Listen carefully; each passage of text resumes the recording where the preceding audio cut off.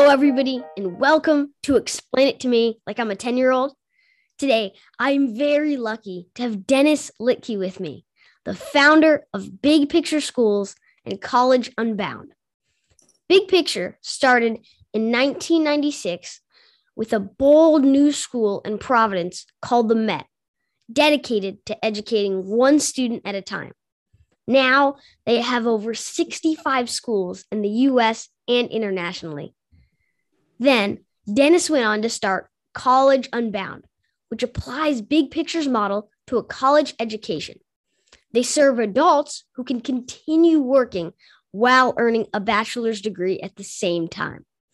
Dennis has been running and building some of the world's most innovative schools for 50 years. Hi, Dennis. How are you doing today? I am doing great. And it's 9:15 my time. I'm very proud that you got up at 6:15 to do this interview. And the other thing I'm very proud of is, you said you either got to do it early or it becomes too late. And you had done your research. You said if you were going to a Big Picture school, you'd be getting credit for this. You could do it at noon. So, yeah, that'd be nice. Great to have you, Charlie. You're still a vegan? Yes, still a vegan. You know Chris Paul's a vegan, right? Yeah. And he claims that's what made his career great as a 35, 36-year-old dude. So. Yeah. Okay, so just to start the interview, I have a joke to share. There are 3 types of people in this world: those who can count and those who can't. Very good. Okay. I don't do jokes, but I'll try to be funny as I go along. But knowing that you can't count or knowing that our data is wrong, Big Picture now has up to 150 schools, 75 in the U.S. and close to 100 outside the country, from Kazakhstan to Mumbai to Australia, all over the place. Crazy. Oh, that's amazing. I'm sorry, I got to update my data. Yeah. We got to update where we put our data out. Yeah, that was in the But then again, you can't count, so it don't matter. Yeah. Okay. So my first question for you is, what is the mission of Big Picture Schools? So the good news, I had to look it up. And that is because we know in the broad way that we're trying to empower students, be they 5 years old or 55 years old, to help transform themselves and to pull out their greatest potential, okay? And actually, when I looked at the website, it's got words that I wouldn't use and a 10-year-old wouldn't use. And the good news for this is I speak like a 10-year-old. So this will be no translation for you. So it's to empower our students to be better human beings. And in my book, I talk about people need to be activists. People need to be creative. People need to solve problems. That's what I care about. So how does the Big Picture model work? How do the schools work? So Elliot Washer and I started Big Picture because we felt most high schools suck. Can I use that word on your on your podcast? Yeah, that one's okay. That one's okay. I hope it doesn't get you thrown off. I won't use the other ones. And we knew schools were all wrong. And so we really closed our eyes and said, if we didn't know there was such a thing as school, what would it be? And you wouldn't put people in a room and then say, here's science, ring a bell, here's go to another room, English. You wouldn't do that way. That's not the way we learn, Were you homeschooled at all, Charlie? I was not. Okay. So when you homeschool, you wouldn't put a person in the living room, a kid, and say, read, and then come ring a bell and put them in the bathroom and say, we're now doing science, put them in the other room. No, you find great people for them to work with. You try to help them find their passion. My friend's kid, Elliot's kid, many years ago, who hated school, didn't do well. I came over to Elliot's house like 6 in the morning on a Saturday.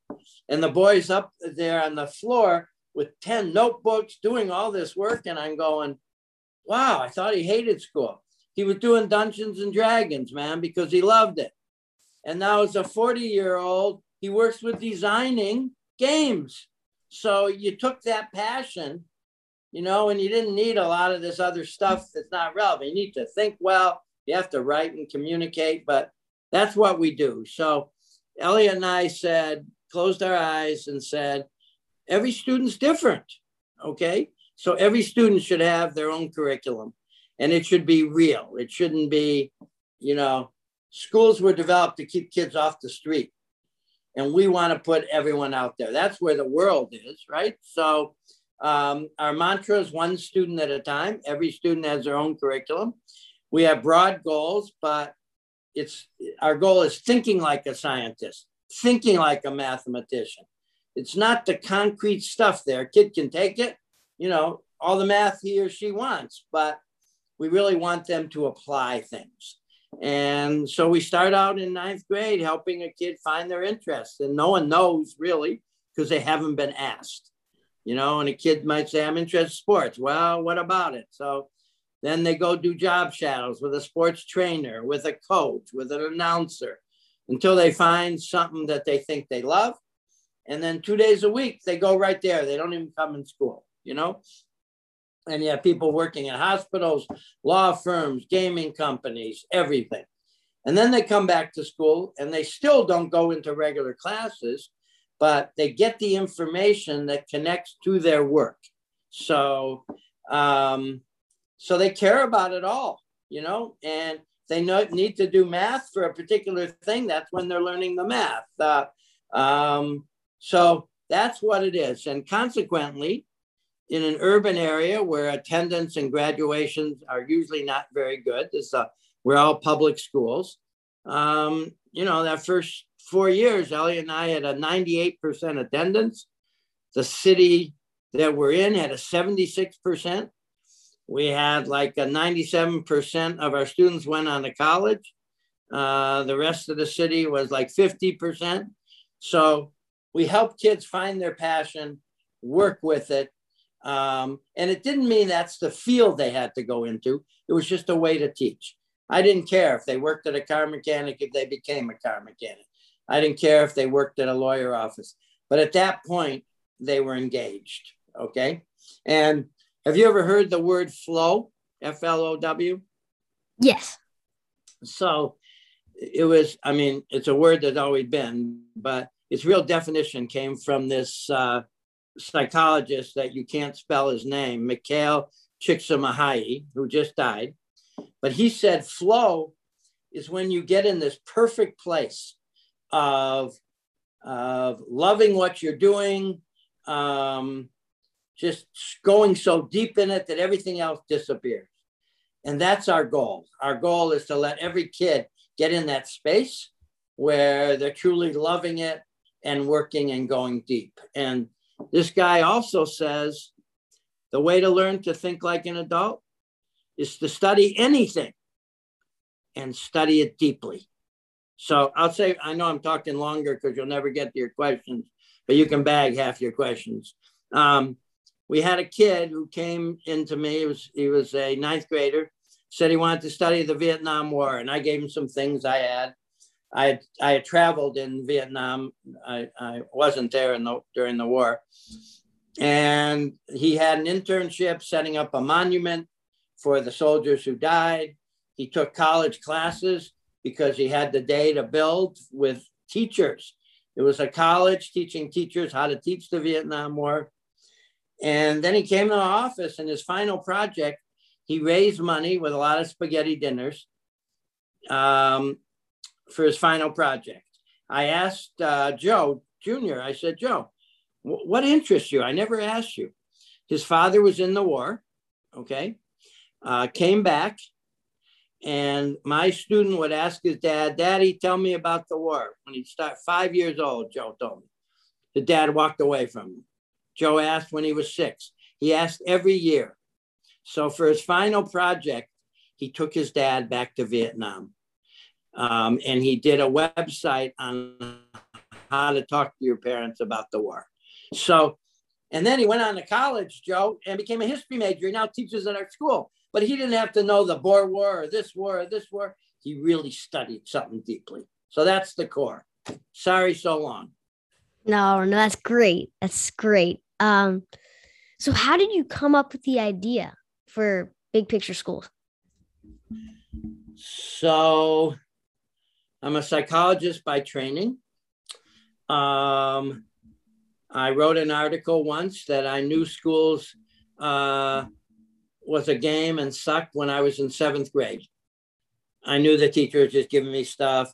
I did reports. My dad worked next to a AAA, brought home these books. I cut out pages, made little extra projects, turned it in. I didn't do anything. Okay. And I got an A. So I knew it was a joke. So I always knew the school wasn't right. Okay. And so then I had the opportunity to say, what is right? So I wasn't just a complainer.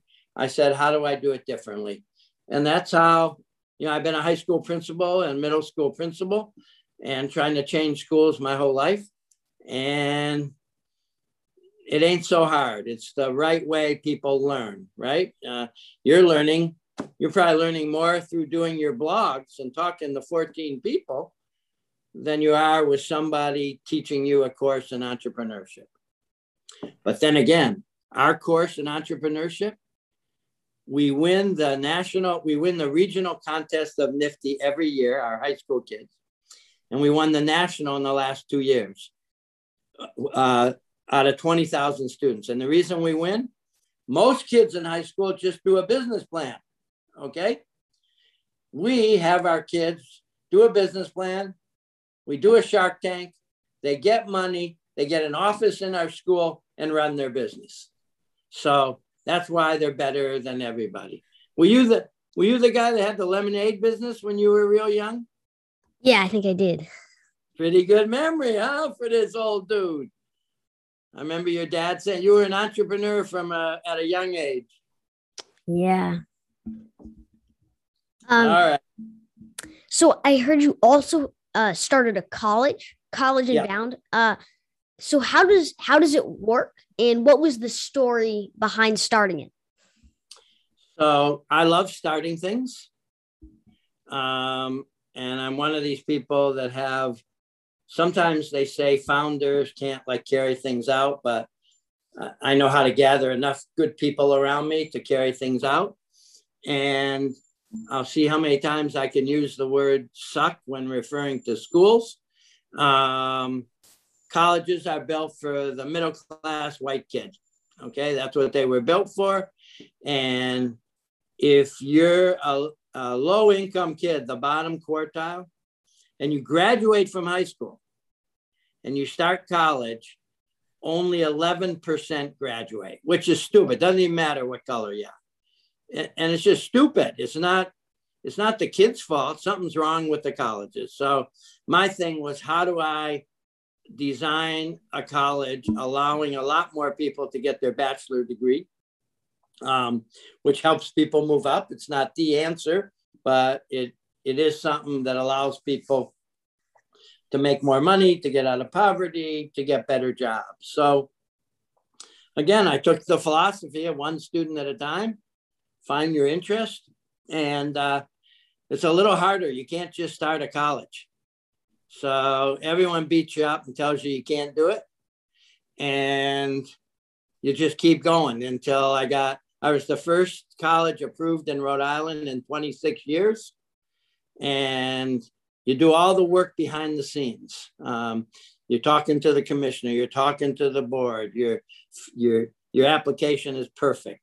And then you had to go to a national accreditation. People said we could never do that. Did the same thing and we got that. So right now we're a college for adults who I call it stopped out of school, not dropped out.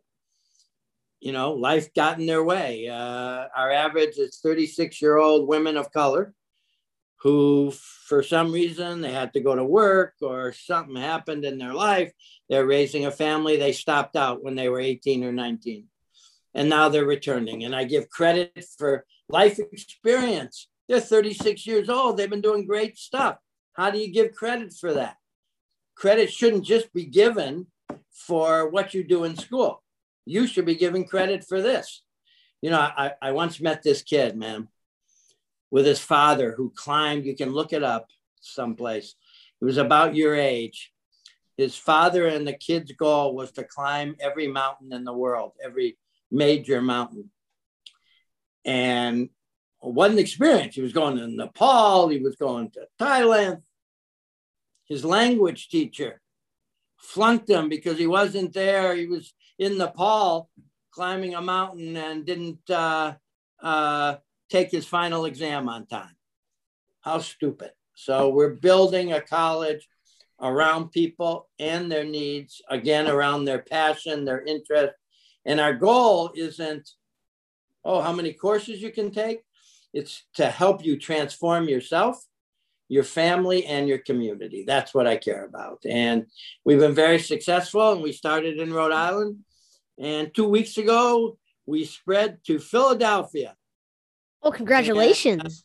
And if I can get your dad moving, we'll put one out on the West Coast there, Northern California. You could use one. Oh, yeah, I really could. That'd be great. And when you go to college and then you say, I'm way smarter than the college, I got to do something better, then you come to College Unbound, Charlie. That's all. Okay. So what's your favorite part about running Big Picture Schools and College Unbound?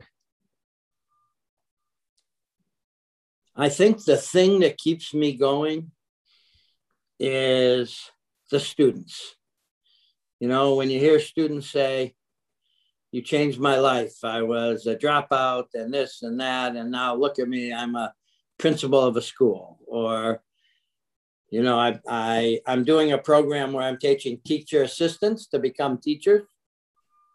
So I'm moving people from $25,000 they're making to $55,000 and helping them teach like a big picture way. So the thing that keeps me moving is when I get a good letter from a student, an adult or a kid, or they come up to me and I see their growth. I see in my high school now, I have a lot of my students that I had 25 years ago, they're kids. So it's kind of exciting I can tell them how bad their dad was and that they should clean it up. So it's really the people I work with, the students that drive me to keep going, you know, and to get ideas to help them be successful. So if you could just say, what are the top 3 things you've learned in your 50 years of being involved in different schools? So very hard to change schools. People are set in their ways. And when I talk about our philosophy, everyone nods yes. But then they ask, what about the chemistry class? Well, and then I asked them, when's the last time you used chemistry?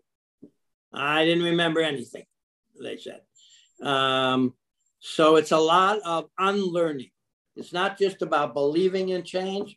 It's how do you unlearn what you've been used to your whole life in order to move on. The thing that I'm writing about right now is that when I gave one of these TEDx talks in New York, I was introduced, or someplace, I was introduced that Dennis doesn't know no. And that's probably the thing. I just wrote something, the 5 times we were told no about the college.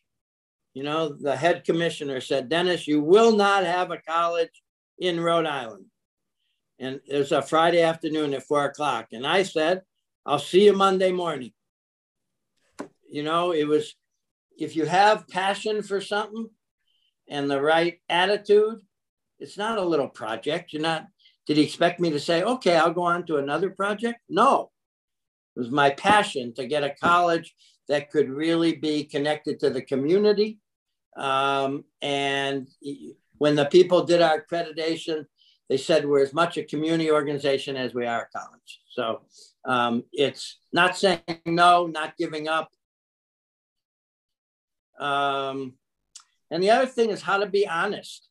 Everyone says they teach problem solving, they teach creative thinking, and then they test the content. And so I have what I call the Big 10 in the college, which are resilience, creativity, collaboration. And they're not only words, but everyone has to do a portfolio of showing how they have learned in those areas in and out of school, and they get credit for it. So I'm putting my money where my mouth is.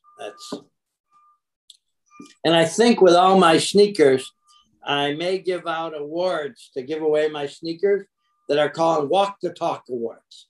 Like anybody can say what's right, but are you doing it, man? That's what's important. Well, what was the hardest part of that journey of getting to that 150 schools? So that's a good question. Always the first one, and having to prove yourself. And then people come along and there's a next one and next one. So it was never that hard because people love the philosophy. I was very lucky that Bill Gates gave Big Picture $23 million over 10 years to, they fell in love with it to spread it. So that part wasn't hard. It's the first one. Same with the college. In order to get accreditation, that took us years and years, and we never gave up, man. And now everyone wants one in their city. There are people that say, no. Oh, that's cool. They're not the early adapters, adopters. So that's that. And another question I have for you is, you don't have to ever, say their name or anything, but has there been a student journey that's been really moving for you that you thought was just really amazing? Well, I think the amazingness of the journeys. Well, here's a fun one. This was a young man who came to us who was beat up a lot in his middle school. He told me they put his head in the toilet all the time. He came to our school, and the nice part about the Met and Big Picture schools is because it's one student at a time, there's not cliques. There's not the jocks and the intellectual and the musicians. Everyone's kind of has their own thing. And he was working in the Entrepreneur Center and started making doll clothes. So for a guy making doll clothes in a high school, he got a lot of criticism for it, right? But that was his passion. And his dream was, making costumes. His person he loved the most was Lady Gaga. And he graduated, went on to New York School of Design, and 2 years ago did Lady Gaga's costume for a concert. And which is just amazing. And then you have people, and this is great, man. You have a smart kid that kept hating school, so kept going to an exam school, leaving, going to private school, leaving. Finally, he came to the Met, and all he loved was music. And everybody else made him do all this other stuff and music on the side. We made music his main thing. So he was in 5 bands. His senior project, he made his guitar. He wrote incredible music. And he went on. He's the leader of a band called Deer Tick. And we had a conference in Vegas, and I arrived, and I hadn't seen him a whole bunch of years, because he's now 30 or something. And I saw a big sign, Deer Tick concert. So I went to the concert with a bunch of people, and, all the groupies yelling and screaming. And in the middle of the concert, he said, my principal's there. He said, I wouldn't have been here today if I didn't have that chance to really get into the music. And he said, I still remember it because this morning I fixed the guitar that I'm using right now to play this song. So thank you. So it's those kind of things. Other people that have become principals of schools who were the pain in the butt in school, and we turned them around. So whatever people do, it's exciting if they're happy and enjoy their life is what's most important. And they don't have to go to college. They just got to be happy with what they do and fulfill themselves. So what is your vision for an ideal education system like 20 years down the road? Well, that's great because I'll be 97 years old. My vision is really like big picture schools. The technology is so good. You don't have to be sitting in a classroom, but we all need support. So it would be all our kids belong to an advisory of 15 students, same in the college, somebody following them and guiding them. So I think that's important. I'm talking about middle school and high school now, mostly. Find your passion. Find, during this pandemic, my students got mentors from all over the world. They didn't have to go down the street, man, because they couldn't. So they started looking around the world for the best scientists, the best this. So I think everyone's got to have their own plan. I once met the founder of Visa. And his idea is that everyone had a card with a certain amount of money on it. And you could use it to educate yourself however you wanted. Okay. So this would cost you $100 to interview me. That's part of your education. You'd go on a trip. That would cost you. So it's really, everyone needs a very different kind of education. I believe in the personal connection. I don't believe in full online schools. My mantra is to get online to get offline. So you learn something and then get off and do it. So, and it's about doing real work in the world, and you're doing real work in a podcast. You did real work when you had a lemonade stand. You're doing real work, if you, some kid in my neighborhood here collected socks for the homeless. Doing real work, that's where you learn, and to keep expanding it. And every kid has a separate curriculum. Well, I want to thank you so much for being here. I enjoyed this interview so much. You did an amazing job. Really? Or are you just saying that?